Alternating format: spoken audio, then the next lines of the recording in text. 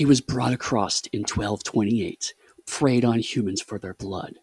Now he wants to be mortal again, to repay society for his sins, to emerge from his world of darkness, from his endless, forever nights. I'm Eddie Webb. And I'm Chris Vivey. And today we're going to talk about Forever Night here on Genreless.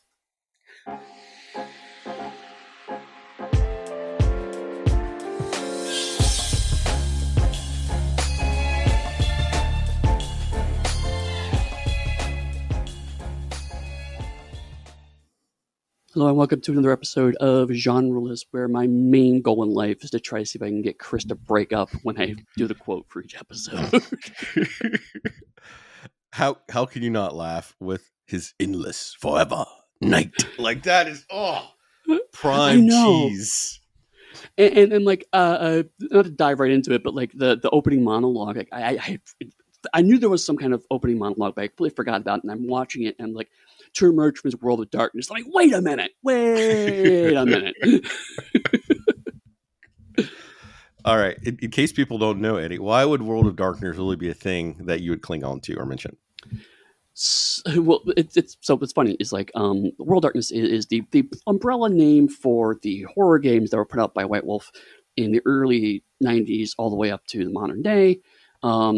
I worked on Vampire the Masquerade, one of those games, for a number of years. I was the line developer for it, and I've also worked on a lot of World of Darkness games since then. But it's amusing to me because this aired like maybe a year, maybe less, than Vampire the Masquerade, the very first book, went out. So there's no way it's an intentional reference. It's just the zeitgeist of the early 20s, like that's, or 90s. That's what people were into, worlds that happen to be some level of not right. So that's just kind of a catchphrase that lurked around. But it's funny because like later on, I'm going completely off topic for the moment. There was a series of fighting games. It was a Darkstalkers series. It was kind of a spinoff or kind of related sort of to the Street Fighter series. And they put a second Darkstalkers game in. It had the name World of Darkness as a subtitle. White Wolf at this point in time actually had enough together to get lawyers, and I said, hey, that's our thing. And so they changed the logo on the machine to be the World of Darkness logo, while still using the World of Darkness thing. And as I am told by people who worked at White Wolf, their payment was an actual arcade version of that game, which was in the garage or the warehouse where I worked, so I actually could play it. Well, would it have been better if it was like his ongoing gloomy evenings? See, that just sort of loses something. To emerge from his kind of dark space. But yeah, so why did we choose Forever Night?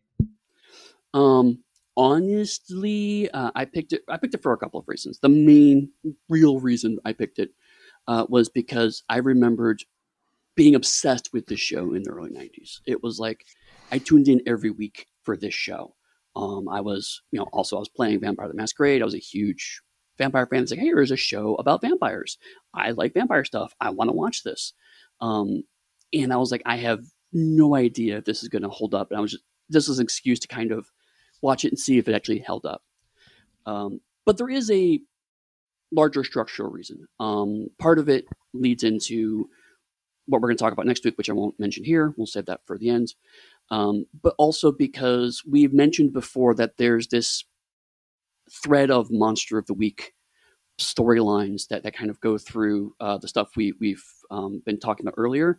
There's another thread we haven't touched on, which is the kind of dark soap opera vibe of it as well, right? We saw a fair bit of it actually in Lovecraft Country. The idea of inside of this world of horror, there's also soap opera style character dynamics happening inside of it. And this is kind of the other thread. It's like we went through kind of the Monster of the Week thread. Now we're going back and going through the soap opera thread, which is heavily, not exclusively, but heavily involves vampires. We should have really then started with Dark Shadows if we really I wanted to do with that one. debated Dark Shadows, but Dark Shadows is weird because Dark Shadows starts off as a normal, straight up nut soap opera, and then they introduce vampires, and then they just kind of kept going with that thread Well, forever. it depends. Are you talking about the original Dark Shadows or the remake from the, I want to say, early 2000s? I Where have not seen the remake. I want to say it's only about 8 or 10 episodes, and it focuses heavily on Barnabas Collins. Barnabas Collins, yes. Oh, God. And I'm not even talking about the movie remake with all that. I haven't even seen that one. No, Dark Shadows is kind of funny because, like, everyone was like, "Oh my God, there was a soap opera that had vampires in it." But like, if you actually dig into most soap operas, at some point in time, supernatural thing happens, just comes up. But usually, it's kind of this is the Halloween episode, or they'll do like a short thread of it and then move on. And Dark Shadows was like they saw a ratings bump when vampires came on. It's like, cool, we'll just Barnabas Collins it is now. We're just living in this world. We should do just a soap operas run now because we can make it. You make it supernatural soap opera run. We could take that period where Marlena is possessed by the devil from Days of Our Lives, Passions, and Dark Shadows. And I even think, if memory serves, I never saw it. There was like a Baywatch Nights supernatural paranormal show. Yes, there was Baywatch Nights. Yep. Look at that! Yeah. A whole season we're making right now on recorded air for our listeners. I mean, also, you can make an argument for Riverdale, because Riverdale is kind of supernatural, but replace superheroes with supernatural, or replace superheroes with supernatural stuff because basically it's a high school soap opera. I would say nay, because Riverdale has more of a modern storytelling vibe to it with those sort of special effects. The shows we've mentioned before.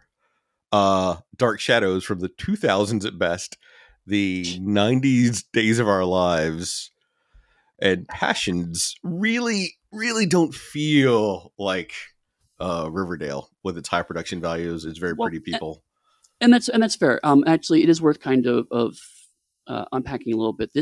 I use soap opera in terms of the character dynamics, but Forever Night is not actually soap opera, and the main reason is because soap operas actually generally have a very specific structure. They have each episode will have usually 3 ongoing storylines.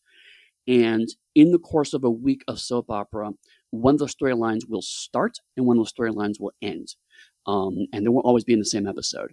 So it's very much designed that you're always being dragged along to the next storyline. You never get a clean drop off in a soap opera. There's always something dragging you to the next bit of the soap opera. Well, that's because the nature of the soap opera is it's a daily show compared to a weekly show. So they have to give you lots of hooks to keep you coming back. Right. In this case, so I'm using soap opera as kind of a colloquialism, but really what I'm talking about here is melodrama. And this Forever Night is very much an updating of that melodramatic, almost Victorian melodrama tradition. So that's my kind of super high level. I sound really smart for saying it. Reason for Forever Night, but to be blunt, I have not watched syndicated Canadian 90s television in a good minute. There's an excuse to do so. I can't talk. I'm the one that put the 90s Smallville on the roster, so I have no room to quibble about 90s TV shows. Right. What was your past experience with Forever Night? I watched it when it came out weekly, just like you, because I may have mentioned in passing that I had a friend who's not me, who was a goth that played a lot of vampire, ran like a 6-year World of Darkness game, and had a sub vampire game, and then like a Vampire Dark Ages game that they ran for 15 people. Mm-hmm. So I was obsessed. My friend was obsessed, with vampires and all that kind of stuff. And so they watched all those shows when they came out. Definitely not me, though. No, totally not you. You are above and or beneath such things. I was your average run of the mill jock with like my baseball cap. I think there's a jersey that they wear. They have running shoes, right? Yes, I follow the local sports team. Yes. So all the time. Woo. I will admit something. this show is breaking the rules a little bit of our self-imposed rules for the podcast, because we've generally tried to do things that are streaming to make sure that all of our listeners also have a very reasonably easy chance to watch it. Since I've moved overseas, that has become increasingly a challenge, but I've been more or less okay with it, because even if I have to buy episodes every now and then, I'm happy to do it just to kind of watch along. Forever Night might be on Tubi in the US, but it was on Peacock when I first pitched it, and then it's not anymore. So at the time of recording, the only place we're able to find it actually is archive.org. So we're kind of... Are you saying for the UK, right? No, in general. I don't think it's even available in the US. I think maybe it's in the US on Tubi. It's definitely not in the UK anywhere. For those of you who like me have become lurkers on YouTube during COVID and have mastered the YouTubes, it is in fact on YouTube. Okay. I think all of it, and the best quality episodes you can find are there. Yeah. And this is a show that sadly, for some reason, has never really gotten a kind of a remaster or a significant update. As far as I can tell, basically some companies just took the broadcast version, slapped them on DVD, sold them for about a year, and then that was pretty much it. So the shows you would find on YouTube or on archive.org or whatever are going to be pretty much what you would have saw on broadcast minus the commercials. Do you want to talk about some of the production behind Forever Night? Forever. I don't know anything about the production behind it. What? I mean, I know it was made in Canada. So there's something in the water about Canada, but I'll get to that in a later episode. Actual talk. All right. The snippets that I remember and know is that it was part of a after hours crime drama block of TV they had, because it's even one of the YouTube videos. If you watch on YouTube, there may be one part where it's edited improperly, and you can see that it's part of a crime block for after hours TV shows. Oh, right. Okay. And it was part of that. But Forever Night had trouble every single season. For instance, after the end of, there was a movie Forever Night that starred Rick Springfield. We skipped over that. But the pilot that we watched is basically the movie redone. And supposedly this pilot is better than what the movie was. But it got canceled after first season. Mm-hmm. And a year later, it got picked back up and they made it. And then it got canceled again, but then it got saved by USA, that network, to have its third and final season. I do know that at least season 1 also, there were actually different versions of the episodes. Because they were originally made for Canadian television, but the eye towards both the US and the European export market. And so basically the Canadian episodes are kind of the middle ground of them. The US ones cut out some small violence and implications of nudity, whereas the European ones actually had slightly more nudity injected in specifically to kind of appeal to that market. And then I understand, I think around season 2, they kind of more standardized that, but there are actually various different versions of at least early season 1, if not all of season 1, where episodes have different stuff in them, which is fascinating to me. And it never had a big budget, but the budget got reduced, I think, each year. And by season 3, it had a very small budget when USA saved it. And so one of the things they did to help with that is they recycled scenes. And I'm specifically mentioning this because at the end of the 6th episode, when we get there, you'll see Nicholas throwing a ball at his apartment and play chess by himself. That is an insert scene to fill the amount of time they needed to end the episode with. And they did that throughout the show. Oh, I love it. Oh, yeah. No, it was super clear that the episode ended 5 minutes before it actually stopped playing. I was like, what is going on? And it's, I mean, also, this is another show with flashbacks, and I want to talk about flashbacks when we get there, but one of the things that I noticed on the flashbacks this time around is that they're all in one room, right? We're going back in time, but we're not leaving just one exact space we're in. So again, another cost-cutting measure of we have exactly 2 costumes in one room, and that's all you get. Use it. So even before you really get into the thing proper, I think I started watching this one before Eddie did, because my schedule opened up and I tried to jump on it. And I put it in our channel that this show is incredibly watchable. I didn't say it was good. I didn't say it was bad. but it is solid, like 80s through early 2000s watchable TV. Like that in of itself is a monumental feat.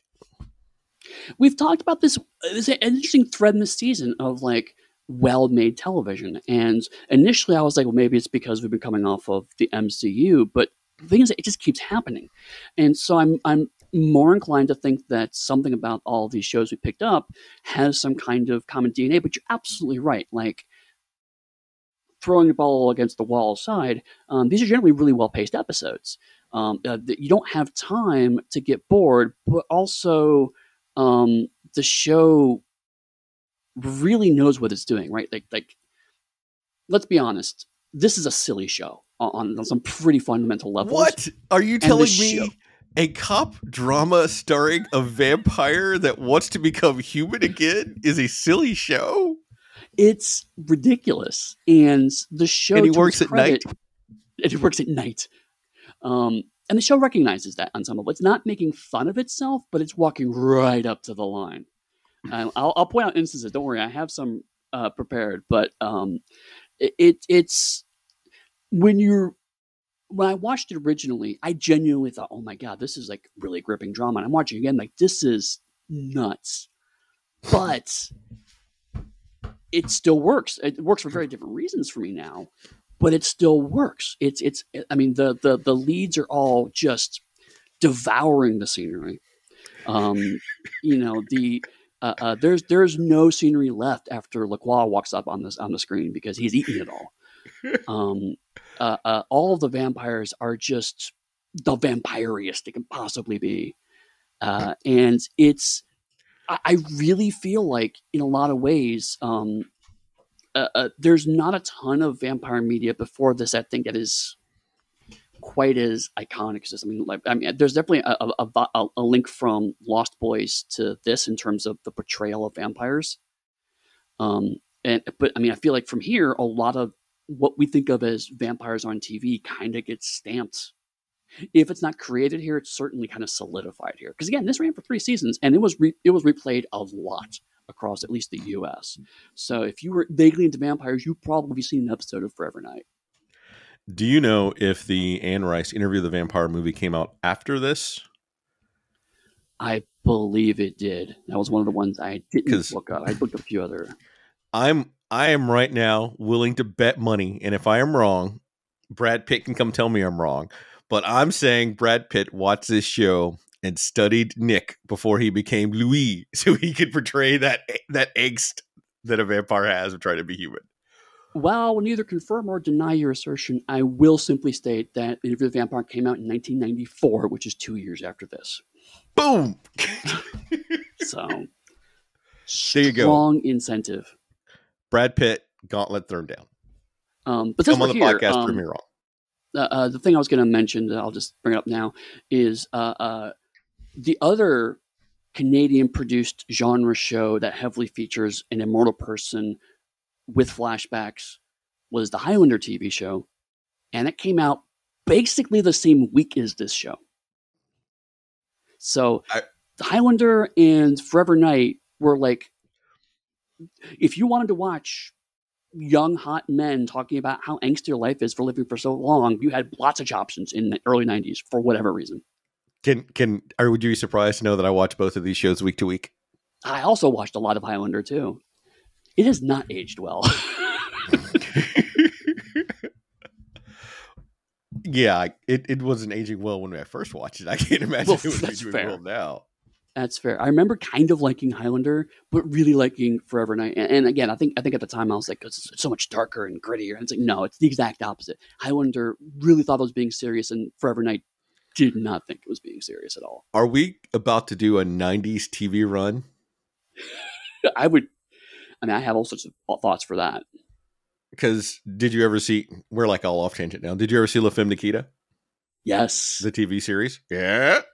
And that one, I would be curious to see if it aged well or not, because I feel like it's probably really horribly offensive now. I would think so, but I'm so curious, but I will not go back and rewatch it unless there's a reason for me to go back. Right. Yeah, like La Femme Nikita, oh God. There's like this whole '90s glut of syndicated action shows that were made super cheap. Um, what was the superhero one on Fox? Mantis. Oh my god. What about Nightman if you want to go for superheroes from the Oh 90s? yeah, Nightman. There was Or one I forget the name, but it was about a guy who his whole shtick was he's extremely lucky, and that was like the whole show. And they made like a season out of this concept. I remember because his how name was Chance. No, that's not Christopher Chance. He was in Human Target and that was in the No. 2000s. I don't remember actually. I looked it up. Or we could go for Bruce Campbell where he is the like American and he has his British counterpart. It's like the 1770s. Do you not Oh know the show my that I'm talking about? god! Yes, because it was the And one then that came after his Briscoe County Jr. Western. Yeah, right. It was supposed to be his next thing, and it just didn't go anywhere. He was like a Oh, because oh god, yeah. it wasn't good, but I watched it because I No, like Bruce Campbell. I yes, feel I feel a duology coming on of Bruce Campbell now, just because I want to talk about Briscoe County Jr. and we can tack Briscoe that County other on Jr. there. We're way off topic. Phenomenal We'll ahead get of to its Forever time. Night. But I did rewatch Briscoe County Jr. like 5 or 6 years ago, and it has really held up. I was super shocked at how well it held up, actually. That was one of the shows I rewatched when I was working on Haunted West because it has some supernatural and alien bits to it, and it's very strong Western. And it had a black cowboy in it too, Mm-hmm. so Yeah. ahead of its time. And Bruce Campbell is just an incredibly likable asshole. Yes. Yes. Speaking of likable assholes, Le Forever quoi? Night. Nicholas. Nicholas. Do you know Um, the actor Nigel Bennett? I think wrong last name, but he loved the character so much that he wrote, I want to say, a couple or a series of books based on the character. He didn't have the rights to it, but so it's like oh my loosely god, based on Lacroix. that's fantastic.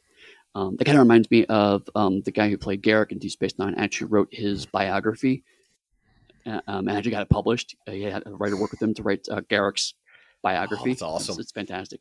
And they just recently they got the rights to have him read the audiobook version. So now you have Garrick actually reading his biography. It's so good. I love when actors get really into their characters. Tell me that in it is finally confirmed that he and Julian are a couple. They continue to heavily imply that, yes. Just Because like go ahead and state it. The whole conceit is this is spoilers for the end of Deep Space Nine. This is when he's back on Cardassia trying to rebuild. And so it's him right to Julian to finally explain all the bullshit but Julian through. So there's a couple of digs at Ezri that make you think that there's a jilted lover dynamic going on there. But poor Ezri. But anyway. Did not deserve all the hate they got. All right, but we're not here to talk about Deep Space Nine. Although I would happily do a episode by episode Deep Space Nine, starting in season 3. Don't tempt me with the great time. But to kind of ease our way in, since we mentioned Ezri, real quick, in episode 1, the woman playing the homeless, actually episode 1 and 2, the girl playing the homeless girl is actually Nicole DeBoer, who played Ezri in a very, very early role of hers. So give me for our to say about Forever Night before we go in. For our listeners, before Eddie really gets into it, so I added the last name to give you a clue, but do you know the actor who played the name of the character I'm playing? Andre Knight? No. It's in this show. I added Knight, so you know that whoever it is related to Nick, if that helps you like hone in. Drawing a blank. No? All right. No. I specifically chose this one because at time of recording, the Ahsoka TV show is on, and it is rumored that Hayden Christensen is going to show up in the show, and he was in Forever Night, like season 3, as like Nick's nephew in a flashback. Oh, wow, that's a deep cut. Oh man, God, this show. Eddie's joy is making me try to snort coffee. Mine is the deep cuts into the face he gets when I explain some of them. And it's like it's all connected. It's like it's a weird conspiracy theory of genre television. All right, so let's start with episode 1, Dark Knight, which is not the Batman movie. Paris, 1228. Over the course of several flashbacks, we learn that Lacroix has just brought Nick across at Jeanette's urging. Together, they teach him how to feed and other so-called ways of the night. In the modern day, Nick Knight, now a police officer, investigates the theft of a jade cup as part of the so-called vampire murders. Captain Stonetree assigns Shanky as Nick's partner, even though Nick likes to work alone. On returning home, Nick advises his young homeless friends to stay in his garage at night, but they don't listen. Nick goes up to his loft and drinks blood from what looks like the missing cup. Shanky and Nick drive around when Nick hears a girl screaming, and they stop to find a man holding a girl at gunpoint. Nick has Shanky talk and distract the shooter while he flies up to the window. Just as Shanky rushes inside, Nick pulls the shooter through the window and drops him into a dumpster. Meanwhile, Dr. Hunter is reviewing her papers on the Mayan cup and its discovery, and she comes across a black and white photo of Nick on the original dig site. Nick visits her and nearly kills her while kissing her. Back in headquarters, Captain Stonetree doesn't believe Shanky saw Nick pull a guy out the window. Later, Nat, the coroner and Nick's friend who's helping him become mortal, comes to the loft where Nick is drinking blood, and she tells him in no uncertain terms why he has to stop doing this. Nick tells her about kissing Elise, or Dr. Hunter, and then wanting to kill her. Another typo-positive homeless person is killed. Nick goes to the Raven, which is a nightclub, and sees Jeanette for the first time in many years. She assures him Lacroix is not the one responsible for the typo-negative blood killings. As Nick drives away, we hear Lacroix on the radio playing a violin piece that he's dedicated to my friend Nicholas, and ends by saying, "The Nightcrawler is waiting for you." You know, Chris, sometimes when I write these plot summaries, it's like, okay, let me just kind of recap the plot so we know kind of how to orient ourselves into the narrative. But when you actually say this out loud, it doesn't quite communicate just how batshit this show is. Whew. So I would normally give you a lot of shtick about writing all that for a show. And I said that this show is incredibly watchable, and that it is. But the problem is not memorable. Yes. I watched it, and in the car ride back yesterday, I was thinking to myself, what happened in that first episode? And I had a couple beats, but I watched it. I enjoyed it when I watched it, but I remembered nothing. Right, and this is kind of the downside of what we talk about as watchable is that this was designed to be TV shows that you put on in the background or you put it between other shows. It's meant to just fill an hour of airtime, and it does that really, really well. But that is kind of damning with faint praise in a lot of ways. But this is also it's one of those shows that, like, between like the patter and the editing and the overall kind of charisma of the cast, that you don't realize that nothing you watch makes a lick of sense. Because like I was watching it and like I kind of started watching it and then halfway through I was like, wait a minute, I actually don't know what just happened. So let me rewind and actually pay attention this time. And I paid attention, so now I'm thinking critically as I watch it, and like there's some interesting bits in here that I noticed when I was paying attention, but it's just nonsense. Like, okay, so the very beginning, not the flashback, but the police thing, they mention that there are 2 jade cups, and the jade cups are part of this museum exhibit, and they've excavated them, and they're showing off. But one of them was lost in antiquity, and the other one has been stolen, and that the person who killed the security guard was believed to have drained his blood. So they're like immediately vampire murders. And I'll get to that in a second. We then get to Nick kind of trying to poo-poo the whole thing. No, vampires aren't real, blah, blah. And then we go to, he goes to his apartment. He pulls out the cup we just saw had been stolen. And then he drinks from it and turns to the camera and blood's just dripping down his mouth. And so like, if you have no clue what this show is about, there's a bit of is he the killer, right? It's interesting way to kind of structure that to get that kind of cliffhanger commercial break thing. But nothing about the plot actually makes sense because there's 2 cups and you need both cups to actually perform this ritual to become immortal. Nick has one of them just sitting in his apartment. He's a police officer, knows that people are looking for the other version of this cup, and just has it hanging out in his apartment. Problem 1. Problem 2, why are all vampires messy eaters, Chris? Why can none of them keep blood in their mouth? Let me tackle those one at a time.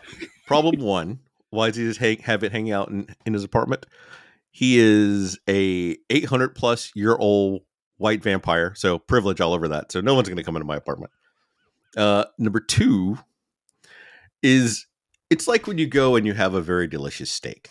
I watch my 9-year-old eat her steak, and it's just not in her mouth, but it's like on her face, it's in her hair, and it's a whole thing of enjoying, embracing the meal. And a vampire has learned that you have to embrace every moment of that unlife. How you like those answers? So you're to summarize, your answers are Nick is both too old and too young. It's fair. That's fair. But again, one thing that's also interesting about this, that, like we mentioned earlier, there was a movie kind of stealth. I think it was a made-for-TV movie that they didn't really meant to hang a whole series on, and they decided to hang a series on it because the movie is 89 and this is 92, so it's definitely, I don't think it was intended one or the other. But also, this movie picks up from the events of that. Sorry, this show picks up the events of that movie while also recapping them. I didn't watch the movie, but there's certainly a bit of, hey, wait a minute, what's going on? Who's this person? Why should I care?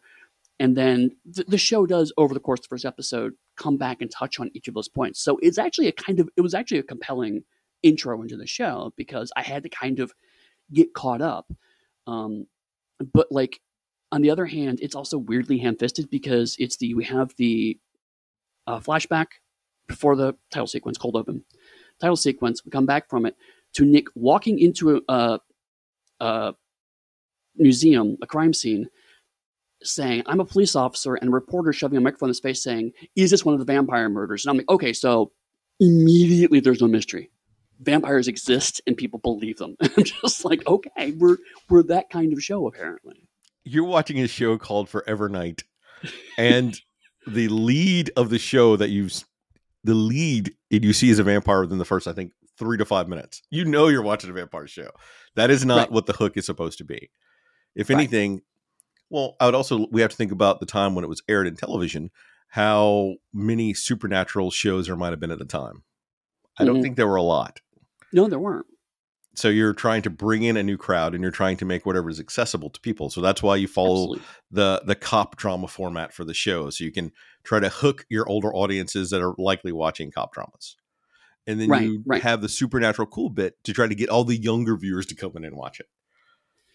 No, I mean, I'm not mad about this at all. It's very clear that this show is hitting the ground running, but also it's making it very clear that you're not lost. It's like you said, if you somehow missed the cold open, it's going to reiterate, no, seriously, this is a show about vampires. And then there's some kind of reference to vampires or image of vampires like every 5 minutes in this episode. You do not lose that point at any time during all of this. Which it does. I think is to the.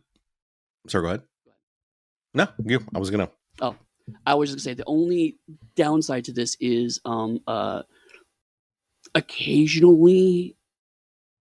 Okay, let me just put it out there. The police in the show are stupid. They're just all dumb, and it's really reinforced when Captain Stonetree, in a show that's repeatedly told us vampires might exist, Captain Stonetree talking to his Nick saying, you asked to be on the night shift and I didn't complain about it. You said you're allergic to the sun and you didn't complain about it. You say you like to work alone, I didn't complain about it. But now I'm putting a partner with you.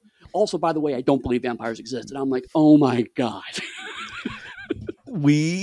I think we've already established by that point in time that Nick had powers and he was potentially using his powers on Stonetree. We did. And we had a journalist saying there were vampires. And right. Journalists and writers, you can't trust that lot at all. They're a bunch of hoo-has. So, but you brought up Stonetree, so I have to mention it. I just want Stonetree to get a cup of coffee. I like the actor, but he's a little too tired throughout all of his scenes. It could be, I'm assuming, joke aside, is an actual acting choice to counterbalance the force that is Skanky and LaCroix running around throughout the show. Right. But I mean, it's, and actually, we're kind of slow going way through, but like, I'm bringing stuff up to kind of make fun of it, but it's definitely from a place of love because, all of these choices are very clearly deliberate. Like Skanky, for example. Skanky is clearly comedy relief. That is his role in the show. He's not a good detective. dared to kind of. I will push back on that. Okay, we'll talk about this in episode 6 because he is really a bad detective in episode 6. I'm not talking about episode 6. I'm talking about episode 1 and what we have as our knowledge point right now. And we've had someone actually comment on him solving some of their cases before this that were impressive. Well, sure, that's what the show tells us. But in terms of what we actually see Skanky do, we're not at that point yet. We're at this point of the show. We're like 10 minutes in. And Skanky has been told that I've been told he's a good detective. I have no proof stating otherwise. Well, specifically, if I remember what Stone Tree says is he's my best detective, which is not the same thing. They could all be terrible. And we will later get proof that they all are, even Nick. So, right. But at this moment in time, meh. Right. But no, I mean, it's what's great is what's happened. This show, the only thing that kind of came to mind after I started thinking about it is it's kind of structured like reverse Doctor Who, in the sense that every character around Nick is heightened on some level, right? Like Stone Tree is perpetually tired. Skanky is perpetually silly and or everyman. Nat is perpetually science girl. All of them have a very strong character trait and a strong performance. And the actor plays Nick plays a relatively subtle performance in the middle of all of that. And so he gets kind of he ends up kind of mirroring the energy of whatever scene he's in. So Nick comes across as very complicated and deep and intricate, when really he's just kind of using the other cast members to kind of draw those things out. And it's actually really, really well done. And this is like all credit to the actor. I think it's a really well done performance. It makes Nick never fall too hard into brooding, never too hard into silly. He's always kind of, as you adjust, he balances out. Now, editing has done him no favors, as we'll talk about in other episodes. But in this first episode, you really get a sense of like when we get the flashbacks of Nick where it's like super angsty, oh my God, I've killed someone. And then we're bouncing back to him pulling a guy through a window in super action, I'm a fierce vampire mode. You never feel like these are all different characters, even though when you actually, again, sit and think about it, Nick is all over the place emotionally in this episode. Well, it's also, we're covering 800 years of existence. Right. No, totally. So that's... I think it's good. I agree. Like the whiplashing effect of that is, I'm going to give them a lot of credit because I think the show is well constructed, intentional to show you the different facets of the character. Honestly, I think this is where shows like... Arrow. We mentioned Highlander, but Arrow specifically fail because Ollie is so different between the flashback and the modern day that it doesn't seem like the same character. And then when both of those start to have progressions, it becomes increasingly clear that these are just two different characters. Whereas with Nick, because it's constantly bouncing around in his timeline, we're always seeing different aspects of him, and always there's a direct connection to the episode. Like this episode is Nick becoming a vampire. We as the audience are learning what that means for Nick. We don't see his regret until episode 2, but this episode is just kind of, who are these people? Why are they telling him about coming across? What's going on? And then the episode then brings Jeanette back, brings the Claw back. And it's like, oh, those are the people I saw earlier. So, but his performance of being young and regretful in 1228, and then seeing him confident and in charge in there, it presents an interesting contrast. And so his, like I said, all of them, Nick being pulled in different directions, he ends up contrasting himself. And when it's done well, it's actually really compelling because it's like, this is one character but there's a lot of perceived depth. It's not actually a deep character, but it feels like he's deep because he has this strong supporting cast of people that are really kind of playing off of him. He's playing off of them. Then I'm forming a question. It's not completely formed yet, but I'll still do it anyway. Based on your knowledge of Vampire from researching and from writing it, how do you feel about the portrayal of the vampire's existence in this show? It's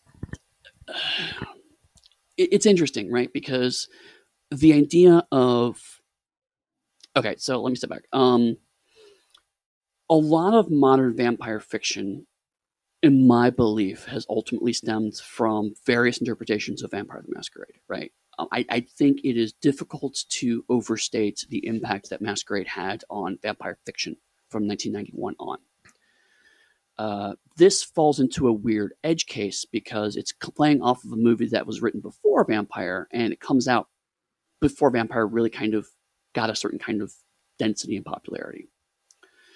So the idea of an organized conspiracy keeping vampires secret is very common in vampire fiction now and non-existent prior to this. Right? Look at the Lost Boys. They just fuck around and find out all of the time. There is no desire to keep their shit secret. Interview the Vampire even kind of flirts with it, but like literally the conceit of the movie and the show is I'm going to give you an interview telling you you're a vampire so you can then publish it. So it's not exactly coming from a place of I'm keeping the secret. Well, a counterpoint though, I guess, for that would be what about Dracula? He didn't really run around doing vampire stuff. He tried to live within society and do stuff behind the scenes. Okay, Chris, yes. While I could argue that, do you remember how he got to England? He murdered an entire people on boats, strapped one of them to a wheel while that ship came into harbor with nobody on it.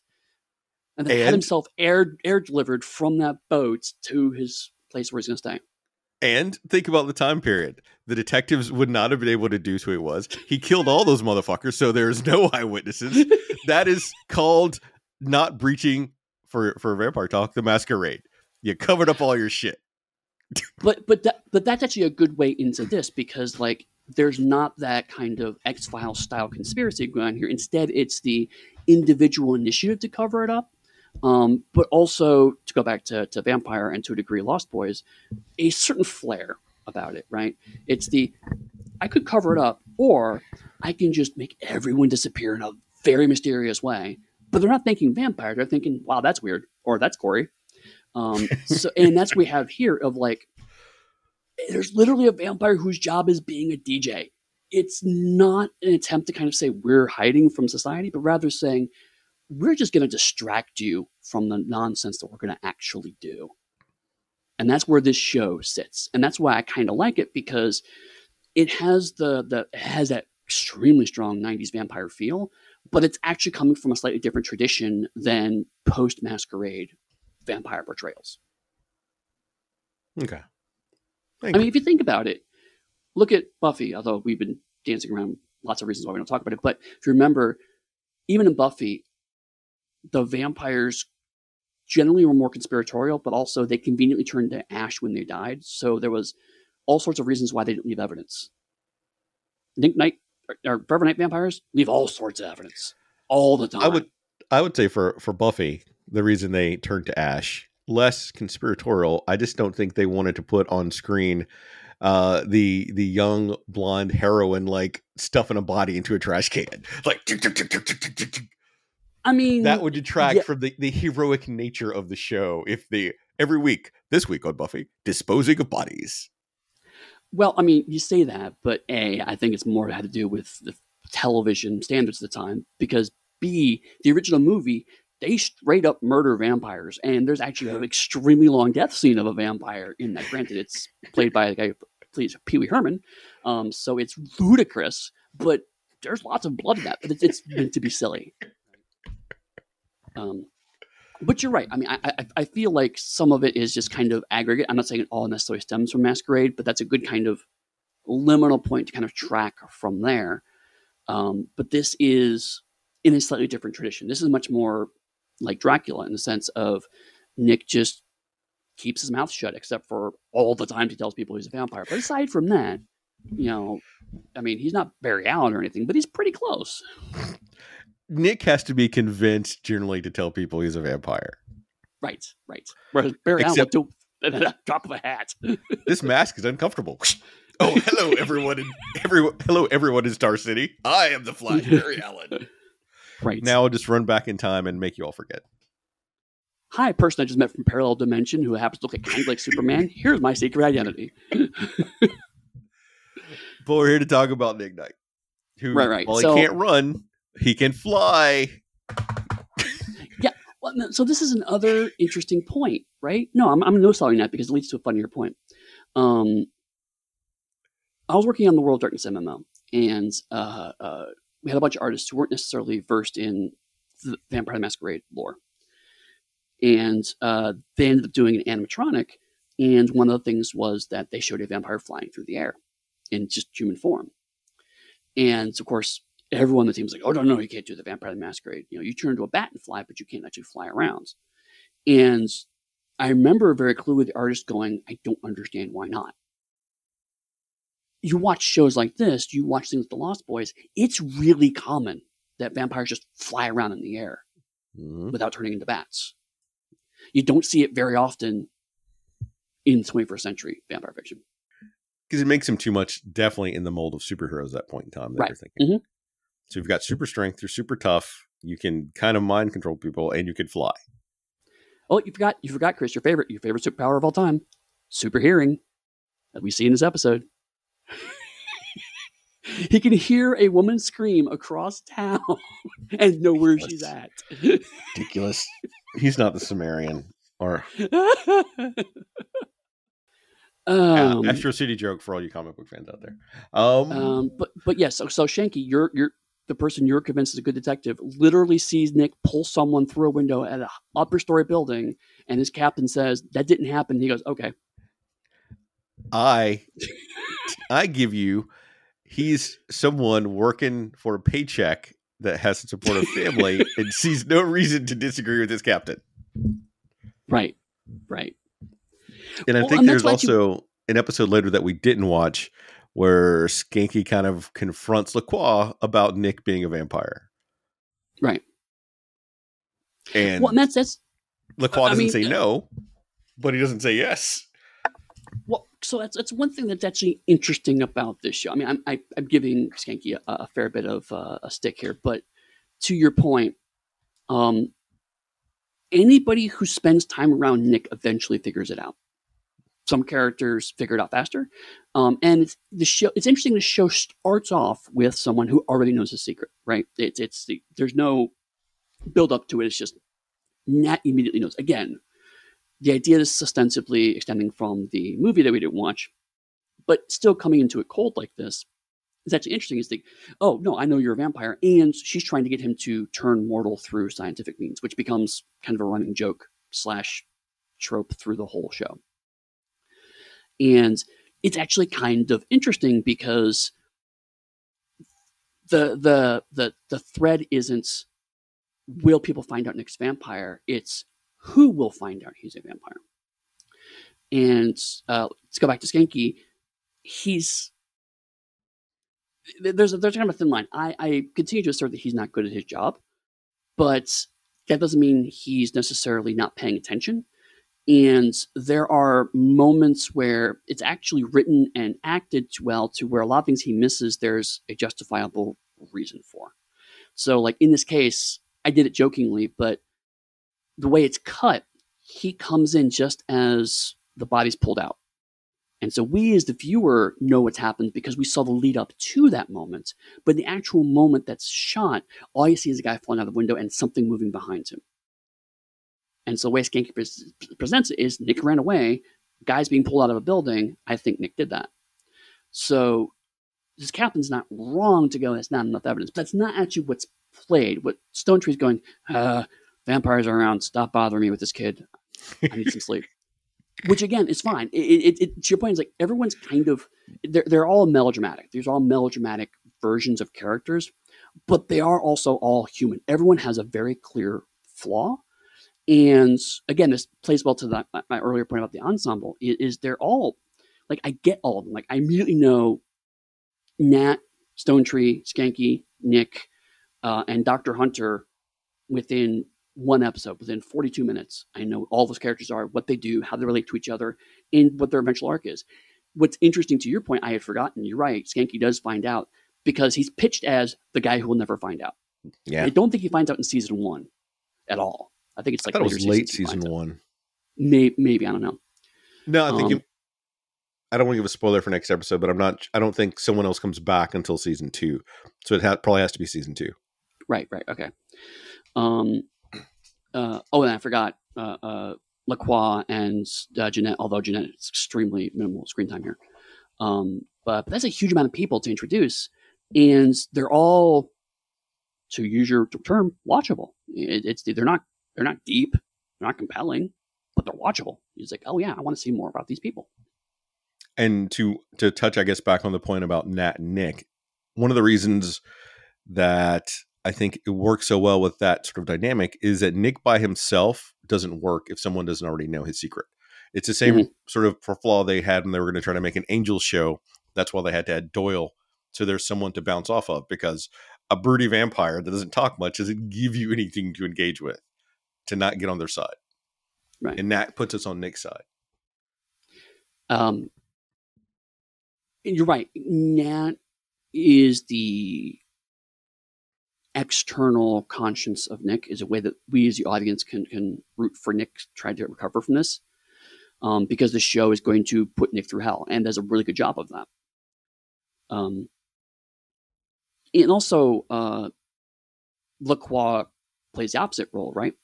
Is that he's the person who externalizes Nick's vampiric lusts.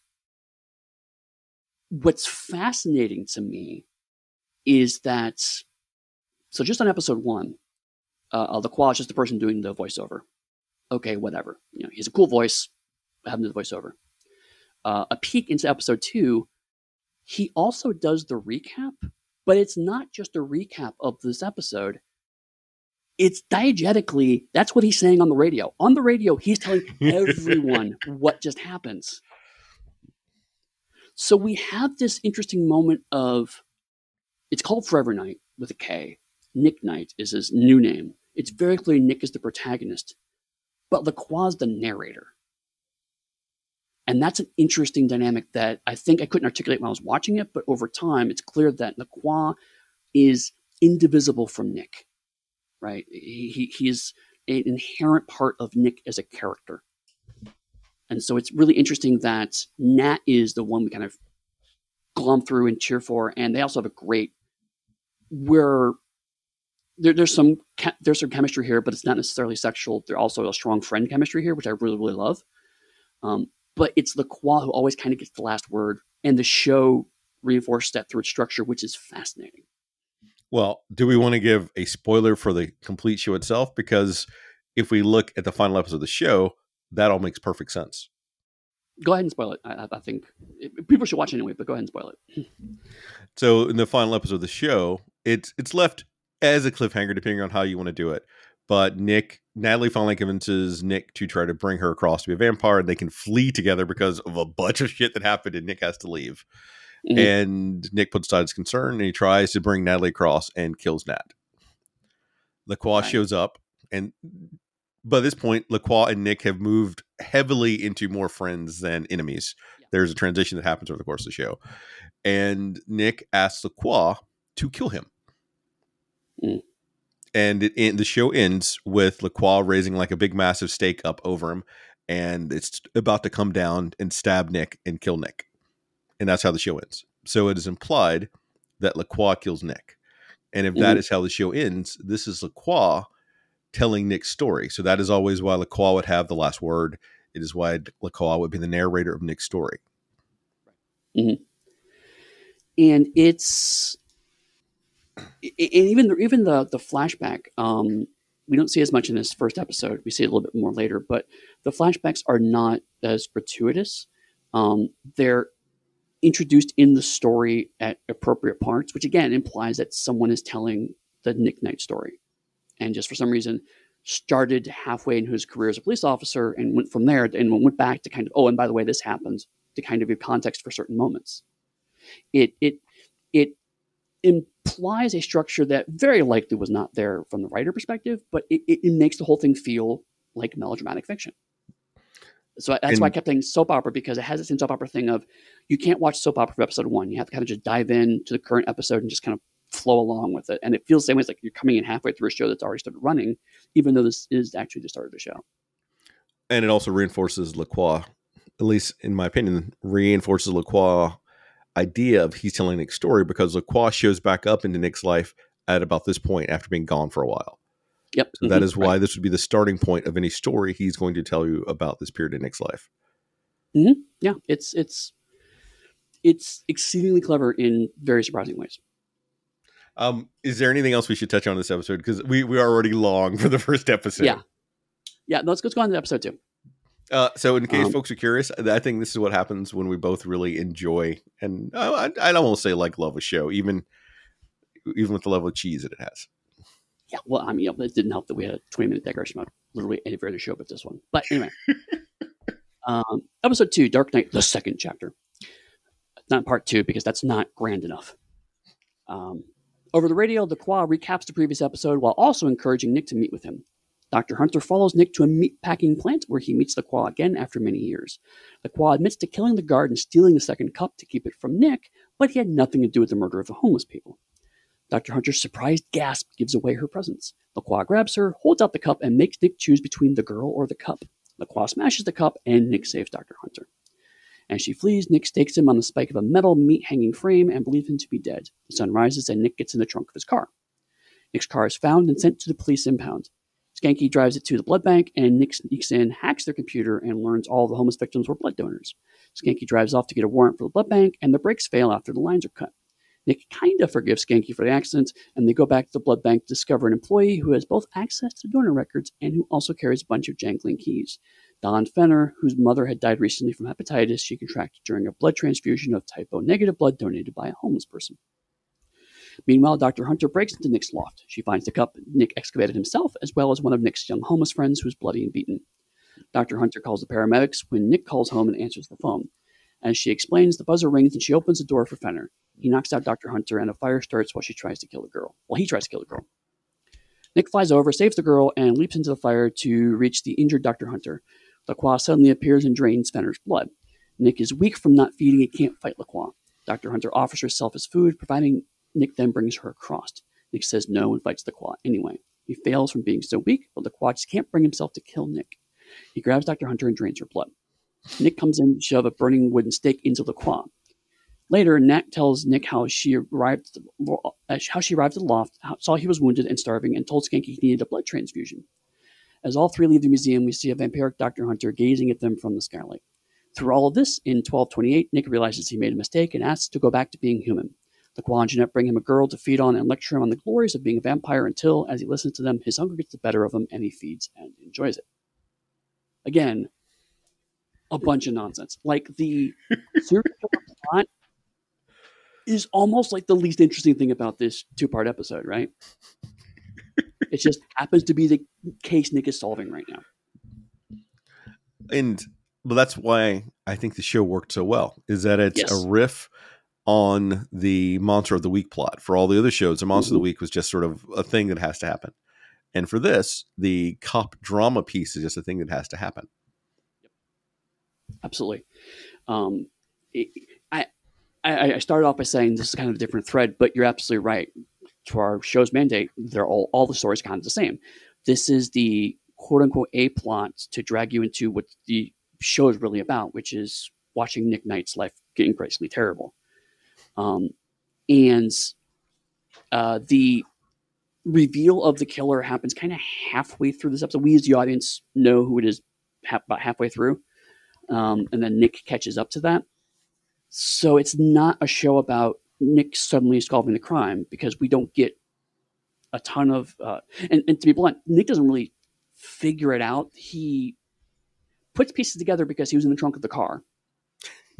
So he was in the right place at the right time. Happens to break into a computer to find the information, which is one thing he actually does that's genuinely good. And then more or less stumbles into the answer. So this isn't a show about watching super competent police people figure out crimes. It's a bunch of nonsense to get us to the next cool vampire bit. And it does that really, really well. Now that you're pointing out the not super competent cop thing, as an American, I am curious if that is because it is a Canadian-based show. Because in America, they'd have to show the cops as being super competent that we're watching and able to solve the crimes. So actually, that's an interesting point. I briefly almost vetoed this because when I remembered that Nick was a police officer, I was like, I don't want this show in case if it's going to be that kind of American propaganda. I actually watched a bit of it early on. I was like, oh no, it's not, because there's no way that you can look at this and go, this glorifies the police. That's just not happening here. But you're right. This is a Canadian show. slight spoiler for episode 6, the show is really clear on where it's set initially. I didn't realize it was explicit in Canada until they showed some money in episode 6. It's like, oh, that's Canadian money. And then I think later on there's actually a reference to Canada in there. So the show is diegetically, I believe, in Toronto, which is where it's filmed. So that worked out well. But you're right. I mean, it's a very different tone of show. The cops are not incompetent per se. It's just they're just not great. They're extremely fallible humans, and justice is not really the goal. And that's what you're right. It's not an American show. An American show would be kind of Law and Order, CSI. Yeah, that's how we do it. And we can't show the police as possibly having failings. And no, this is very much. It feels more like the original Flash show than anything else, where the police are just the frame to get to the stuff we're actually here to watch this show for. now that we're talking about an American version, I'd almost think an American version that Nick would just be using like his dominate mask of the vampire drop for you to make people confess to various crimes. That is what the American show version would be. Right. Whereas really he uses it on a reporter who asks awkward questions and on his boss. That's about it. Yeah. And so that was, the more we talked about, the more that's just sort of like popping in my brain. I was really curious. I also like the fact that Lacroix dies twice in this episode. Which sets up a long-running shtick of Nick and Lacroix fighting and Lacroix getting killed. Except not really. And it's just never... I mean, like, this one's kind of like a throwaway line of, you can't kill me with a metal stake. And then Nick's like, okay, cool, I'll use a flaming stake. And then in episode 3, he comes back, and there's another reason. It just doesn't matter. Lacroix is going to keep coming back. And I love it. Like, the show's just like, meh. I love keeping him around. I love the talk about Nick's car and the size of the trunk that is dropped early on. Like early on it's dropped. It's like, that won't be important at all in this show, will it? Well, and right, that's another great point, is because Nick tells Skanky that. Like, why'd you buy this car? Because it has the most trunk space. It's very clearly set up as, we want the audience to know this because we'll play up it later, but it's also Nick fucking with Skanky. Of like, he's just going to keep putting these little nuggets out for Skanky to figure out, and Skanky just does it for a long time. But like, the other about the car is when Skanky wrecks the car. I love that scene because Nick's stuck in the trunk. Skanky wrecks the car. So Nick is now actually literally like, he can't be in the trunk. The repair person that Skanky takes the car to, because Skanky the whole time is like, oh my God, Nick's going to kill me. So Nick can hear all of this. The guy's using a crowbar to show how the trunk is just fused shut. And Skanky walks off like, oh my God, I can't do this. Then Nick just appears. And then starts giving Skanky such shit. And Skanky's like trying to apologize. And then through that, Nick's like working on the case, right? It's like, I heard keys. Like, yeah, the guy had keys and blah, blah, blah. And then it's so great is because Skanky's like, so you're not mad about the car? And Nick's like, I could kill you about the car. And it's just, but I apologize for making fun of you about your being a detective earlier. So it's a great relationship because like Nick has that moment. You can see that moment of fury of like, I will murder you about this car, but then pulls it back. He helped solve the case. A great little moment. Yeah, he did help solve the case accidentally, but yes, he did help solve the case. And I think this is a scene though that almost sort of cements their friendship going forward. Yes. Like Nick getting to hear Skanky's concern actually about his car, and that Skanky is not the person that he necessarily projects himself to be. Right. And that's what, to go back to kind of Lacroix for a moment, I think it's one of the reasons why this show works so well is because why you want to watch the show is you want to watch the vampires talk to each other, right? And the show is set up for ultimately the thing you want to see is Lacroix and Nick face off, because that's the way the show positions itself. And this episode, perhaps a little bit aside, but generally it withholds that. The vampires don't show up very often. So Nick is mostly talking to the human cast. And so they continue to bring out the moral components of Nick's personality, but then also inevitably it gets pushed too far. He almost murders someone in this episode. And the honest episode is just really him being confronted with blood and backing away, confronts her blood again and backing away. And like 3 or 4 times this happens, and Nick keeps going on, and then the show capitalizes it, and specifically Lacroix capitalizes on it. So there's this fantastic tension of every time Nick is invested in the human cast, we like Nick, but Nick is then at the back foot in regards to the vampire shit. And then when it goes to the vampire shit, which is stuff that we want to see, he's at a disadvantage, but ultimately pulls through because his human cast comes to help him out. So it's a great back and forth dynamic that happens that we see in these 2 episodes of we want to see him defeat Lacroix, but to do that, he has to be with the human cast, and the human cast so it makes it harder for him to connect to the vampire nature and therefore deal with Lacroix. It's wonderfully paced. Yeah, that was beautifully stated. But then what do you think about how they're playing?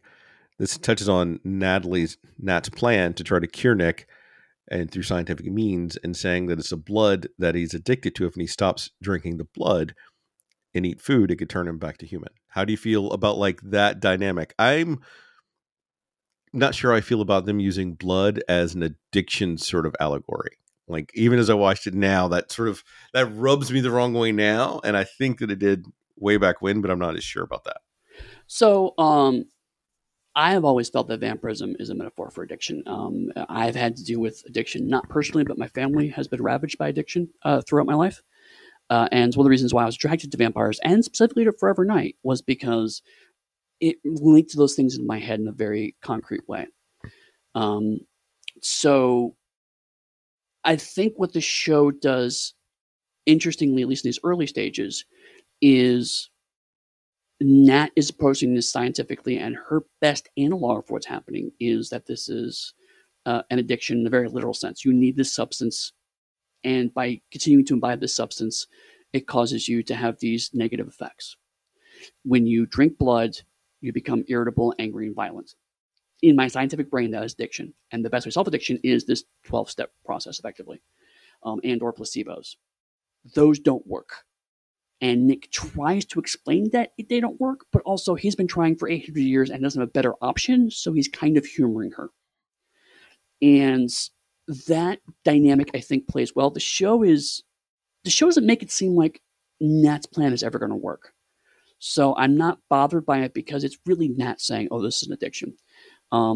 Nick kind of co-opting the language is a bit more interesting. I think he's trying to pace in his own head, but Lacroix and Jeanette consistently through the show, like, that's not an addiction. That's just who you are, right? You can't not be this. Which, again, as an addiction metaphor, actually I do like. It's like you can never stop being an addict. Even if you stop drinking blood, you're still an addict. Even if you stop drinking blood, you're still a vampire. So I find that to be particularly strong, but this is also the early 90s. I think they're just kind of realizing there's a connection here. So they're playing with it in a very ham-fisted way. It's not elegant by a stretch of the imagination. It's pretty clearly, this is what this is. But for a first stab at a long form looking at vampirism as addiction, it's not bad. Okay. Because I really wish that the show had established a solid mythology. Because I know in a later episode that we didn't watch, there's one where Nick loses his memory and has amnesia. And while he doesn't remember he's a vampire, he can walk around in the daytime unbothered.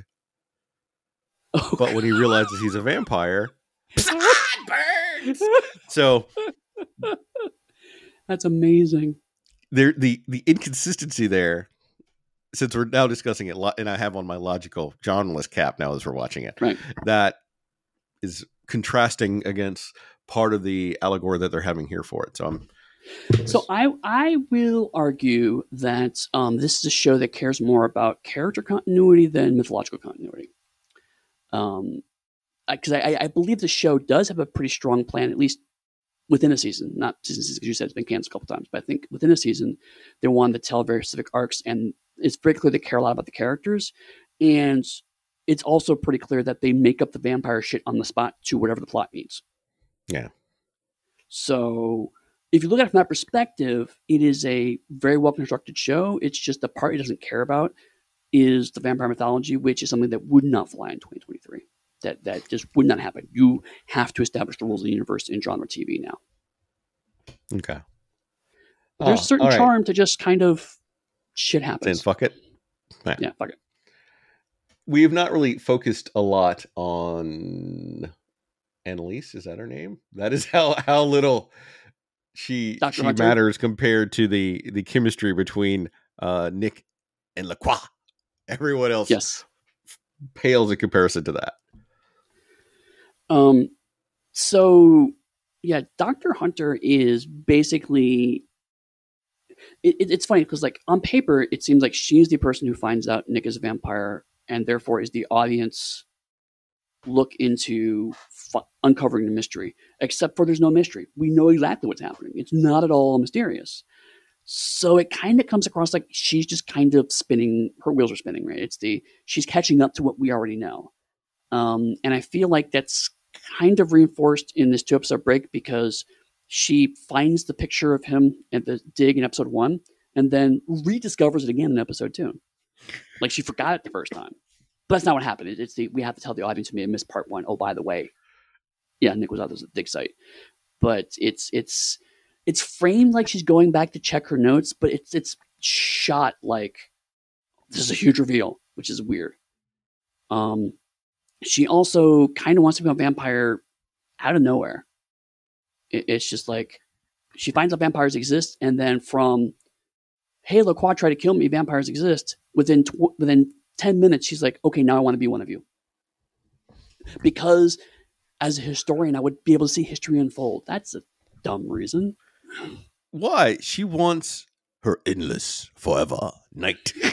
I'm gonna keep coming back to that because I think she wants some forever night, but that's not what she's asking for. I don't think we're gonna get to that in this podcast. We could. That was like a big discussion at one of the vampire tables I was at when I was playing about blood flow and circulation. But Yep. I sadly have a canonical answer because I was required to come up with one for work at one point. I'm not going to ask you about that yet. Good. We're moving on. But no, honestly, Dr. Hunter is kind of just that leads to another ongoing trope of Forever Night, which is to be really, really, really, really reductionist. If Supernatural was the monster of the week, Forever Night was the girl of the week. Nick had a lot of girlfriends throughout this show. That's setting up a pretty unfortunate downside. And honestly, I'd be more mad about it if Nat didn't exist, right? Yeah. Because we have a very clever, strong woman who can stand up to Nick very, very well. So it's not like all women are put in this thing, but certainly there's a lot of people that Nick kind of just gets involved with and or murders. Now that you've said that, something just really hit me like a ton of bricks. So it's Nick Bond because he has the same sort of relationship with Nat that James Bond has to Moneypenny. In a way, yeah. The difference is that unlike James Bond's, Nick actually has scruples and won't just stick his fangs into wherever it comes across. Ooh, all right, this is something that you've talked about in the past. I don't remember when, but how do you like the fact that Nick can use a computer as an 800-year-old vampire? I don't know why people are so hung up on that. Like vampires can't understand technology. It's like he's been around for 100 years. He's watched how computers work. I'm more amused that the blood bank. Well, I'll say blood bank security is so lax, but also it's probably a government funded operation. So I'm surprised they have security at all, frankly. So I guess I'm in the 90s, no less. No, yeah, they probably the security was the door was locked. That was probably the entire security on the computer. Which, to be fair, with Nick getting into the office, we saw another case of Jessica Jones style. I'm going to jiggle the handle, and that accounts for my super strength breaking open a door. But it's true. Vampire super strength, Jessica Jones super strength. Yes, I just love that. I saw that and I was like, oh my god, there's this whole minor thread of super strength and doorknobs that I could probably unpack if I wanted to, but I don't. Now that you mentioned superheroes and vampires, do we want to get into a whole digression about how Dracula is obsessed with Storm from the X-Men? Because Dracula has fantastic taste. Or how there's one version of Storm that becomes a vampire and then trains a young Ilyana Rasputin to become the Dark Child in a parallel dimension. Or the fact that Dracula actually had his castle secretly moved to the moon because dark side of the moon, that way the sun doesn't rise there. I love comics. All right. So we're gonna talk about the final confrontation, the absolute final death of Lacroix, his final night, if you would. It's totally opposite. So I love the fact that we have this moment of Nick going, I can't kill this person. Like Lacroix goes, okay, cool, kills them. And Nick's like, but I can't kill this person. Like Lacroix, okay, I'll kill that person too. And it's just like, God damn it, Lacroix, we just stop. And it's so, oh my God, these actors are so fantastic because, like, again, we have Nick doing the melodramatic, no, I guess we can't. And Lacroix is just loving every second of it. I mean, again, like there is no scenery standing during the scene. It's so over the top and it's wonderful. I can't get enough of it. If you haven't seen it, you need to Google the actor who plays Lacroix also did a cereal commercial. Really? You need to like look up his name and then Google him and cereal and watch that commercial. That's all I'm going to say about it. Oh, jeez. Jeanette, what are we going to say about Jeanette? Because we're not going to see Jeanette again, and we should mention at least her and the Raven. So Jeanette is the almost stereotypical attractive female vampire who runs a nightclub, which was digression, but hilariously sent up in the last season of What We Do in the Shadows, because it is such a trope that they actually very successfully parodied that and just kept going and going and going with it. It was wonderful. Because the logistics of vampire owning a nightclub are actually deeply concerning if you actually think about them. That's why you have ghouls that run the day-to-day operations. Right. Oh man, Jeanette. We've talked before about crushes on this show, and she was definitely one of mine too, because it's such a perfect thing. We joked before about Nick's constantly running into all these different women, but Jeanette so clearly wants Nick to be into her, and he so clearly isn't. It's such a great dynamic. It's chemistry, but it's inverted from a relationship standpoint. He does not like Jeanette. Jeanette is really annoyed by that fact. And it sets up a really interesting dynamic that just doesn't show up on screen very often for a variety of reasons. Probably because they can't afford to keep shooting at the Raven set, wherever that is. And it does reinforce something, though, about a sire and their childer, though, when they make them, how even though they, in some terms, hate and despise each other, they cannot seem to separate or move away from that dynamic they always have. They always keep coming back. And if the shit gets really bad, they still go and turn to them and can get some form of help. Right. But one thing I love about the kind of triangle here, it's not really a triangle. It's kind of just two people and Nick. But Jeanette's relationship is very much along the lines of like, listen, you're trying to do your own thing. I kind of respect that. I wish you were more into me, but whatever. I'm here if you need me. And Lacroix's like, no, I got to go fuck with Nick today. And Jeanette's like, come on, seriously. Lacroix's like, no, I'm going to go on the radio right now. I'm going to fuck with Nick. And Jeanette's like, would you please calm down? Like, no, this is happening. We're doing this. Because it's a love story. Lacroix is way more into Nick than Jeanette is. Oh my God. Because like, seriously, it's like, I murdered you twice. Please go away. No, this is happening. You're going to like me. All right. Is there anything else you want to talk about in this episode? Or we'll be here another honestly, hour. I don't know. Yeah, just really quick on the Jeanette thing is like, she is very much the archetypal sexy brunette vampire.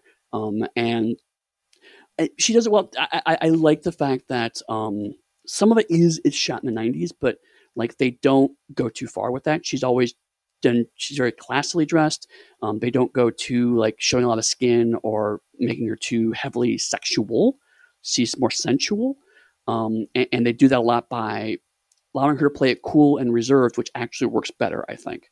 It's just a shame we don't see as much of her as perhaps I would like to. Anyway, episode 6, Dying to Know You. Nick and Skanky investigate the disappearance of the wife and daughter of a rich philanthropist, and Stone Tree assigns a psychic, Denise, to the case because that is what you do when you are a competent police department. She seems to get accurate information from the crime scene and the corpse, but she's also plagued by visions of Nick's long and violent life. Combining the images, however, we realize that both Nick and the person who abducted the women are vampires. Meanwhile, we learn that Skanky is both skeptical of psychics and a really bad detective. These facts might be related. Nick talks to Denise, and she reveals that she's overloaded with images. It can cause synaptic overload and interfere with her abilities. She and Skanky firmly believe that Hedges, the philanthropist, is a good person, but Denise gets impressions from Hedges' home that contradict this image, intermixed with images from Nick's past life. Nick is skeptical of the kidnapping, believing the murder of the wife isn't consistent with the MO of the crime. Denise tries to quit the case, and Hedges appears with all the money for the kidnappers, which is not at all suspicious. Following Natalie's advice, since Denise already knows, Nick tells her the truth about being a vampire, and Denise asks Nick to take her flying sometime. With her psychic ability no longer clouded, she helps detectives discover that Hedge was skimming off the top and getting rich off his own charity. The wife and daughter learned that Mr. Hedges was a crook, so he had them kidnapped and planned to kill both of them to save his reputation. He's confronted in the climactic finale, but Hedges pulls a gun and shoots Denise. As she bleeds out, Nick carries her in his arms to experience the joy of flying before she dies. Then Nick broods about it for 4 hours. In the flashback, Nick is friends with a Puritan named Brother Matthew who saw Nick fly as a vampire and thinks he's going crazy. Nick tries to keep his nature a secret, but it causes Matthew to doubt himself so much that he hangs himself. Haunted by his mistake, Nick decides not to let the same thing happen to Denise. And since we had this weird running thread of talking about flashbacks and what does and doesn't work about flashback, I feel I was keeping in mind our Watchmen conversation about flashbacks when you were asked about that. Then I think it works here because the flashback directly ties to the plot of the episode, and to the point where it actually cuts back and forth between the flashback and the episode as Denise is finding out images of Nick's. I mean, yes, there's also some imagery from obviously the first 2 episodes we watched, but also this flashback also shows up. So there's a direct tie between the plot of the modern episode and the flashback. So the flashback has absolute value, and the episode would be weaker without the flashbacks. 100% agree. And I think that's why it works. And I have no complaints about the flashback. It's not like we're watching Arrow. Right. And there is also a gaping plot hole, though. Well, I want to touch on, so far, the universe up to this episode has established that there's only vampires. And even the use of vampires is used in smatterings throughout the show, which is why it works so well. But then they introduce psychics here. And it feels as if psychics are also smattered throughout the universe. So it's very much a steep in supernatural show. We're not going to have science fiction, is I think what a psychic helps us establish. And that we're not going to have a bunch of other weirdness. So it keeps pulling back the mundane nature of the universe with like just a small layer of supernatural on it, which then goes back into trying to say that they're trying to keep their old audience and still bring in a new audience with those little bits. And it's well done. And honestly, it's to compare it to Supernatural, I think by inverting the formula that helps, because like Supernatural, by its design, you literally have to bring in a new monster more or less every week, which means that you have a constant depth of weirdness that has to happen. With Forever Night, the monster is the main character, so they can really focus on that. So the introduction of a psychic adds something to it, but you're right, this is the first real not only non-vampiric, but also not the 3 vampires we know episode, because we don't see many of the vampires outside of our 3 vampire cast for quite a while. But that does lead to the plot hole here, is that, and it's more of it's framed weirdly. She's watching the flashback. So the setup for the crime is that the limo driver was abducted. The limo driver for the wife and the child was replaced by somebody else who ends up kidnapping the 2 women. We don't get a clear image of his face when he jabs a needle in the chauffeur's neck, which is just disturbing. And so when she's at the crime, she's reliving that part, and then we see a clear image of his face. And we see the scleras, the eyes that Nick has as a vampire. And then the show cuts to Nick's eyes, and then we start seeing Nick's flashbacks. And this is the first time we see kind of that Nick's the impression she's getting off of Nick are interfering with her abilities as a psychic. The problem is that the show positions like, oh, the guy who abducted them is a vampire. It's not until the end of the episode you realize that was never the case. And what they probably meant was that him abducting her was the mental connection into Nick's memories of violence. And they tried to use it by matching the eyes together, but the way it was framed, it looked like the abductor was actually a vampire. So it comes across as a plot hole, and so it's a weird thing. Like, this is not a kitchen logic of I realized the plot hole after. It's like I realized the plot hole immediately, and it took me a while to realize, oh, they actually probably didn't mean it as a plot hole. They probably meant to be a visual connection that just didn't quite land right. But I think the fact that happens in the daytime would infer that it wasn't a vampire. Maybe he had amnesia. Nah, probably. But it does go back into the other issue that we talked about. How does one get rid of a body? He comes in, he jabs him in the neck, and he pushes him down in the passenger seat. Now, don't. The car is also parked that the passenger side is on the street where pedestrians walk by. Right. Yep. Mm-hmm. So people saw this. People watched this happen. I'll give you the needle jab because I'm being overly generous, but the guy's body is like in the passenger seat like this. He was not a small man; he was a large man. Right. But I mean, this goes back to the sheer incompetence of the police in this. Like, not only did they think, maybe we should see if there were some witnesses around when that car was parked, and maybe they will have noticed the corpse on the seat next to him. But also that this episode starts with Nick shows up on the scene with Skanky. The psych Denise is there. And they're like, rightfully, why are you at this crime scene? You're in the crime scene. And the captain goes, oh, no, that's the psychic I hired for this episode. It's like, we just started investigating and you've already jumped to psychic. And so the show's like, okay, well, maybe the rich guy asked for it. No, the rich guy's like, also, why is the psychic here? So the only person who thought this case needs a psychic was the captain. Because she called and said, hey, I think someone's going to be kidnapped. And the captain said, cool, can you come down to the station? We'll give you a badge and you can jump right in. If, as a huge fan of the TV show Psych, if she has an established relationship with the captain, she would just show up on wherever crime scenes are. And to boot, if she's psychic, she would know to be there. Okay, so ignoring that really bad joke for a moment, I could almost buy if Nick and Skanky were like, oh my God, this broad again, right? That would actually sell it for me. It's okay, she's been around for a while. But no, they have no idea who she is, so they've never seen her before. That just shows you how good of detectives they were. The captain has never needed to call a psychic in on their cases before.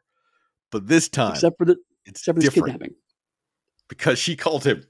Because she knew. Right. FYI, if people haven't seen Psych, you should go watch Psych because it's a great show. No, Psyche is great. And also, again, this is another case where the mystery just doesn't matter. Because, like, anybody who's watched TV immediately goes, okay, no, it was the husband, right? And then it's like, because they're like, no, he's rich, but he's a good guy because he runs a philanthropy. Like, within 5 minutes, you're going, it's the husband. And sure enough, it's the husband. It's not a shock. Except for to Skanky, apparently. Because Skanky is a working man, and he's just trying to get by. No, I got nothing for him this time. Okay. And to be fair, I'm not actually going to hit Nick with this too. Nick doesn't even think about this being a concern until the wife gets murdered. And he goes, that's not consistent with blackmail.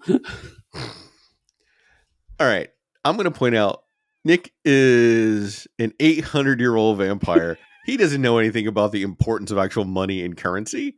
He when did he have to deal with that? In the Crusade? He had some gold. He had some gold pieces that he had to pay stuff with. Doesn't understand it. I'll give Nick a pass. Skanky, right, I will not, because right. Skanky is all about money. Right. And there's a weird moment where, like, Skanky is the only person. I mean, as much as I've given Skanky stick, he's the only person that actually goes, maybe the psychic may not be legit. And, like, everyone clowns him for this. No, she's clearly has actual powers. And he's like, have we maybe checked her credentials or something? And they're like, no, she's a psychic. And he's proven wrong, but he brings up a valid point. The whole time he's like, I'm actually with Skanky on this. Who is this woman and why is she here? Nope. It was funny, though, to see her give Skanky concern about his marriage, right? Yeah. That's some solid 90s humor for you. Yeah. I mean, both David awkward humor about relationships, but also the phone that he pulls out to call his wife. It's just short of putting a calendar in the background. You couldn't make it more 1992 if you tried. Yeah, I don't have really a lot else to say about this episode. Yeah, because I did like the Puritan piece, though. I did like the flashback. I like the time period. This was actually one of the ways where, like, the Puritan stuff was great. It actually is a really strong for contender of what I wish Arrow would have done, right? This was like, oh man, if Arrow had done more stuff like this, I would be so much more behind the flashbacks. Because this was a fantastic example. And again, two costumes, one room, but it really sells it. Because the other thing is also the flashbacks are short. They're very, very short. And so they don't stick around long enough to become irritating.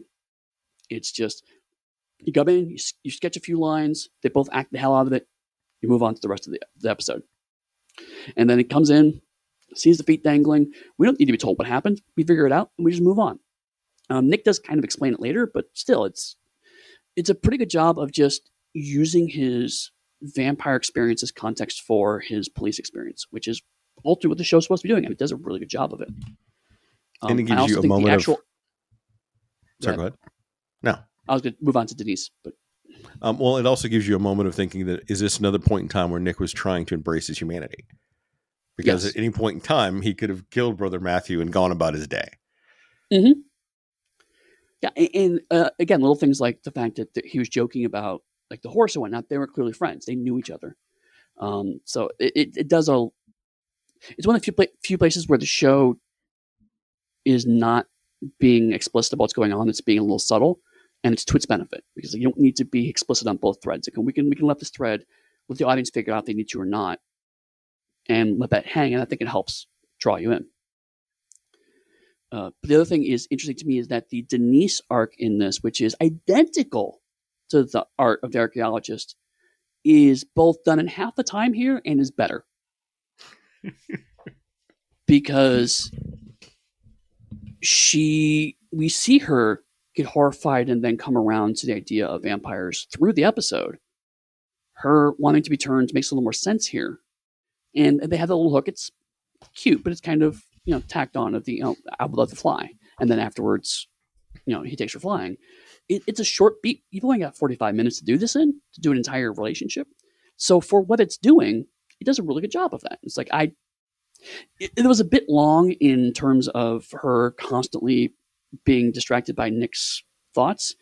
But that leads to the other kind of part of this episode is that there was a good, really strong 35-minute episode in this.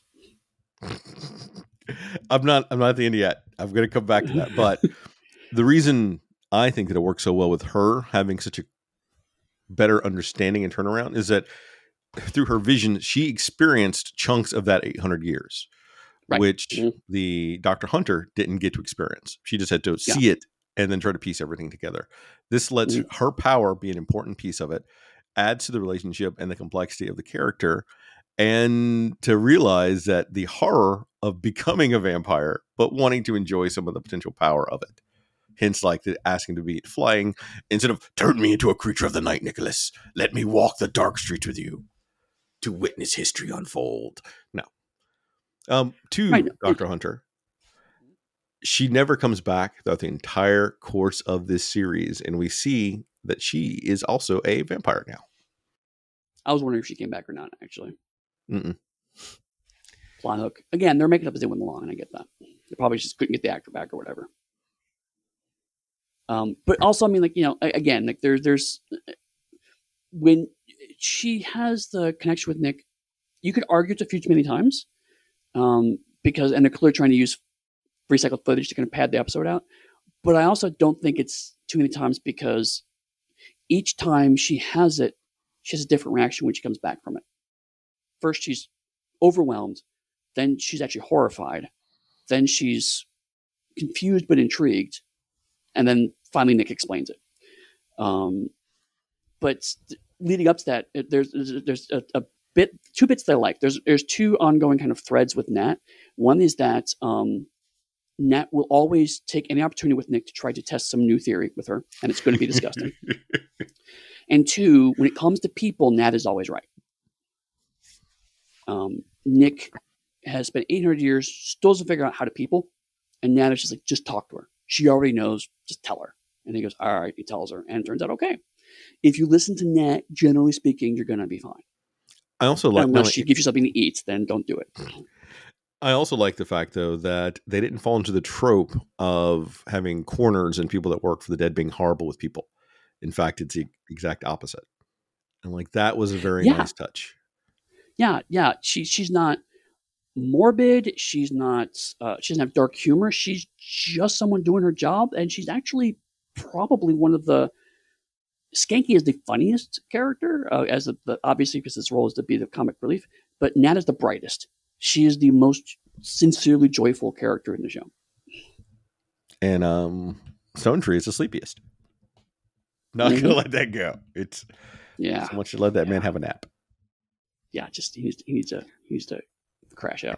But I think one of my final comments though is that Lacroix's jaw must really hurt because chewing that much scenery has got to be tiring on the jaw. Maybe like dentists must get like so much money from him. Oh my god, it's amazing because Lacroix has one mode, and it's just always on. It's great. And then we have we talked about it a few times. Like there's just Nick brooding for feels like ever because they needed to fill the runtime. Right. And it's at first I was like, this is weird. And then I was like, okay, I saw what it was. You're filling the runtime out. Great. But then they come back and there's this really bizarre joke at the end of Skanky eating tofu. Because, it's the 90s. So it's like, health food. And it's like, well, here we are in 2023 and like meatless meat is delicious. I don't know what you're talking about. But that works with the character of Skanky because we didn't mention it before, but he is always talking about fucking food throughout every single time he talks about food or he's eating something. Right. But there's also an interesting, I didn't notice at the time, but you mentioned Skanky eventually find out about Nick. And I'm now playing it back in my head and I realized that every episode we've seen, Skanky has tried to ask a question about Nick's life and Nick has always deflected it. And it happens kind of here. It's buried in the dialogue, but Skanky's talking about his favorite food. And he's like, actually, I don't know what kind of food you like. What kind of food do you like? And Nick just goes on to the next point. And so it's an interesting point. Now that you say that, I can actually reverse. Oh, yeah, I can see Skanky actually trying to figure Nick out. It's kind of almost buried in the humor. He's still not good. It took him way too long to figure it out. But it's interesting that he actually is, in his own way, trying to be a detective. And he's trying to be friends with this guy. Yeah. So it's well written and it's well acted. There's some plot holes, but come on. Right. There's so much good. I can't even harp on those. It ultimately boils down to this is what you're watching the show for, right? And if you're watching the show for a tightly knit continuity, yeah, you're not going to have fun with this show. If you're watching the show because the idea of a vampire cop struggling to get his humanity while dealing with his asshole exes is fun, you will love this show. I'm feeling this 90s show run because I want to toss John Doe in there and have us watch John Doe too. Oh God, John Doe! I haven't seen that in a million years. I want to know how well that holds up. Oh. So then we may have to toss another Legends episode in there just for Dominic Purcell to see him as John Doe and then see him as Heatwave. Oh God. If we really wanted to get like masochistic, we could throw in Blade 3 where he plays Dracula. Was he Dracula in Blade 3? He was Dracula in Blade 3. Oh my God. I almost kind of watch it because Blade 3 is also the one that had Triple H as a vampire too. So there's a lot of amazing characters going on there. And we could have gone and done the Blade TV series. There was a Blade TV series? Yes, there was. They read about 12 episodes. Oh my God. I want to say it was on FX. Well, I feel like, now that you say that, I feel like that may have been the same people who did the Crow TV series, which was also pretty horrible. I don't think the Blade TV series was horrible. It wasn't good, but I don't think it was horrible. Okay, well, I mean, horrible in a so bad it's good way. God, Blade was played by what? I think was his stage name Sticky Fingers or something like that. Oh, I think he was a rapper. I can't remember. Damn it. Oh, wow. Well, I'll tell you what. I mean, you'll get part of your wish because next week we are going to stay in the 90s, but we're going to watch the logical antecedent to Forever Knight, which is Kindred the Embraced.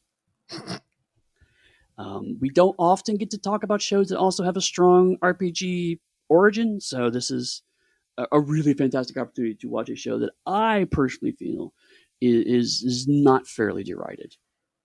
I think it's derided and it's not fair. I think there's some genuine fun in this show, but you have to watch Forever Knight to understand why I think Kindred the Embraced is fun. But Eddie, if we're watching Kindred the Embraced and it's RPG focused, is that going to be the end of our Halloween specials? You know what? I think it might, which means we should probably bring a special guest on, shouldn't we? I guess we're going to have to start calling some people. Maybe we know somebody that can come on. Well, you'll have You to know come what? back next time to find out, though. Yeah, but I think we have some friends who might be super interested in talking about Vampire the Masquerade. Because if I'm not mistaken, you have written and done a lot of vampire work. And Yeah. I myself may have pinned a few words of vampire. Certainly, I revolve you. A Chicago book seems to be coming to mind that you may have worked on. Do we want to tell them what episodes to potentially watch of Kindred the Embraced? Yes. Sorry. We're going to stretch our mandate here a little bit. But we're going to watch episode 1, the original saga, which is a double-length episode, so be aware of that going in. Watch episode 3, Night Stalker, and then watch my favorite episode 6, The Rise and Fall of Eddie Fury, who is the best / worst Brujah ever. Does that mean that next week we can get into a debate how true Brujah are better than normal Brujah? We could talk about Time Lords, sure, no problem, Chris. Because that's what true Brujah are. They're just vampire Time Lords. That's why I could love them so much. Eddie, if people are looking to buy your sweet, sweet merch and some vampire stuff on the side to get ready for this, where could they go to make that happen? Honestly, if you want to buy vampire stuff that I've worked on, the best place would be to go to my website, which is pugsteady.com. That's Pugstady. I actually have a page there of everything I've worked on, and so you get links to it.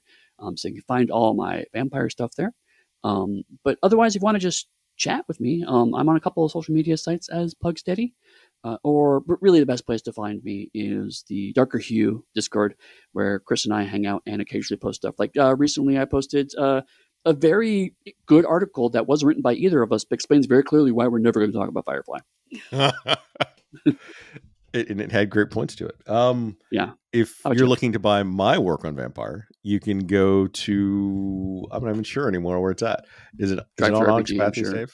Yeah. Drive Through RPG. It's a Chicago by Night book. I think also 1,000 Years of Night with the incredible Rose Bailey.